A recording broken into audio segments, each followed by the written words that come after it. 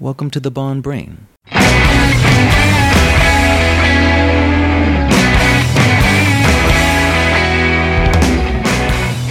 now, without further ado, here's your host, Bud West. Welcome back to the Bond Brain with a new topic and something that is what we would probably consider to be Bond adjacent. And that is recently on Netflix, they launched a Netflix-produced documentary series, 8 episodes titled Spycraft. And each of the episodes goes into sort of the history of Spycraft from the beginning to modern day, and then breaks it down into various areas such as surveillance, sexpionage, code-breaking, you name it. And it breaks it out into 8 separate areas. And watching this, I've watched it through twice now, and I have to say that there's so many parallels here to the Bond films that I thought it would be fun to explore these things episode by episode. So, this is the first of 8, and the first episode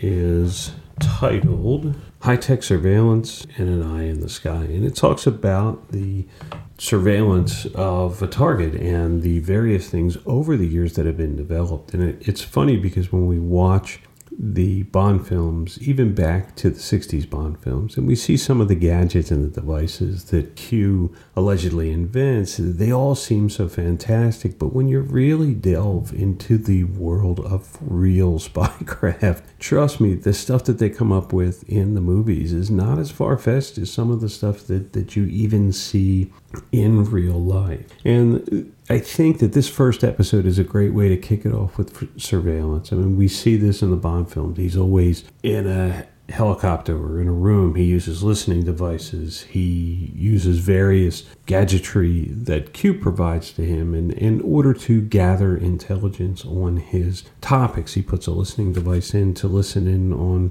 Sanchez in License to Kill. He jumps in Little Nelly and You Only Live Twice to try to reconnoiter the area. And when you really look at actual spycraft, these are the exact same things that are occurring. I mean, we use drones today. Really no different. It's just an unmanned version of somebody doing the same thing in Little Nelly. And I think that there's a lot of incredible stuff when you watch and go through this episode, and a lot of the same things we see, directional microphones, and it goes very deeply into bugs. And we see that right away in Dr. No. What's the first thing he does when he gets to his hotel room? He checks it for bugs. He sets up booby traps to see if anyone else is coming in. He sets up a tape recorder so that he can listen in on anyone who comes into his room. And they even touch on some of the more incredible things. They talk about the intelligence service of Czechoslovakia bugging the shoes of a U.S. ambassador by hiding listening devices inside a heel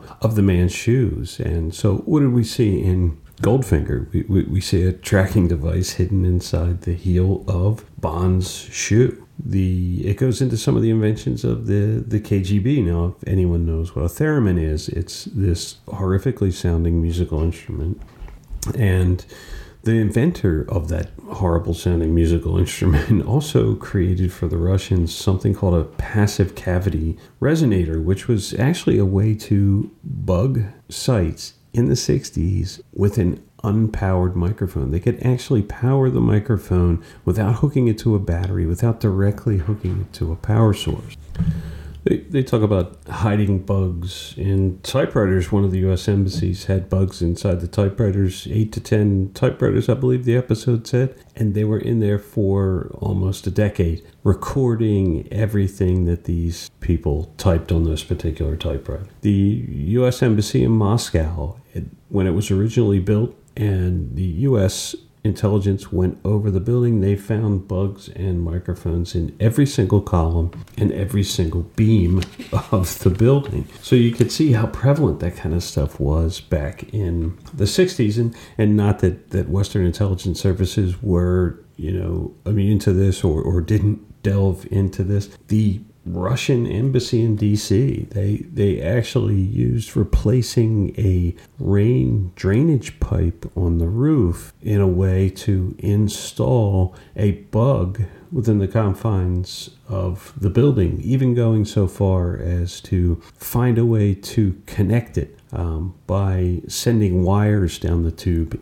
into the sewer and then catching the spool from the wires with a net out of the sewer water, hooking it up and being able to listen in, and even going so far as to invent new diving methods so that they could go deeper than people have ever gone before in order to tap into cables that the Soviets were using to communicate with their naval ship. So the funny thing is here, it really delves into creativity of man and our ability to adapt and create new ways to solve problems. And really, when you think about the character of Q, that's all Q is really doing. He's just finding ways to create gadgets, to create tools that Bond and the other 00 agents can use to gain an edge. We think about cell phones today and tracking, and it's almost shocking to one of the guests on the show that people have actually been convinced these days to carry tracking devices with them every day. And we do it. Our cell phones, our credit cards, anything that has an RFID chip in it, you are leaving what they call digital dust or a breadcrumb trail, and they can tell everywhere you're going. And if you believe that civilians are not being tracked, then you're kind of nuts. And after the revelations of Edward Snowden, at least here in the United States, we know that everyone is being tracked everywhere they go.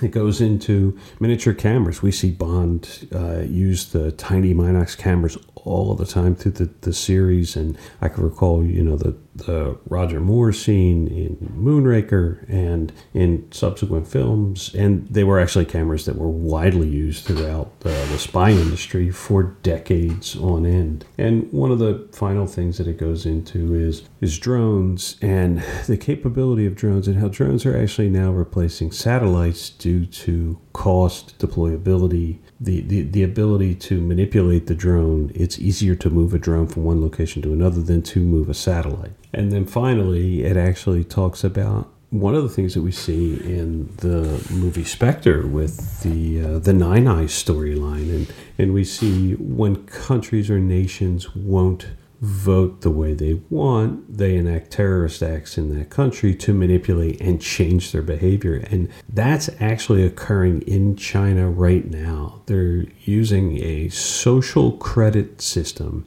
to either reward or destroy people's real lives for the things that they say, the things that they post online, the people that they associate with. And you're seeing that a little bit here in the United States. I mean, you've got a big tech platform that is deplatforming a former president of the United States and yet promoting the posts of politicians in an opposite party who openly call and reward and cheer on violence in American cities. So you're starting to see that attempt to really insinuate that social justice type of punishment for people that are not liked. And that's all done through surveillance and surveillance methods. We see it all through the Bond movies, and some of the technology, you got to watch this show, Episode 1, Surveillance, and really look into some of the things that are out there. A couple of the items that they've featured in the film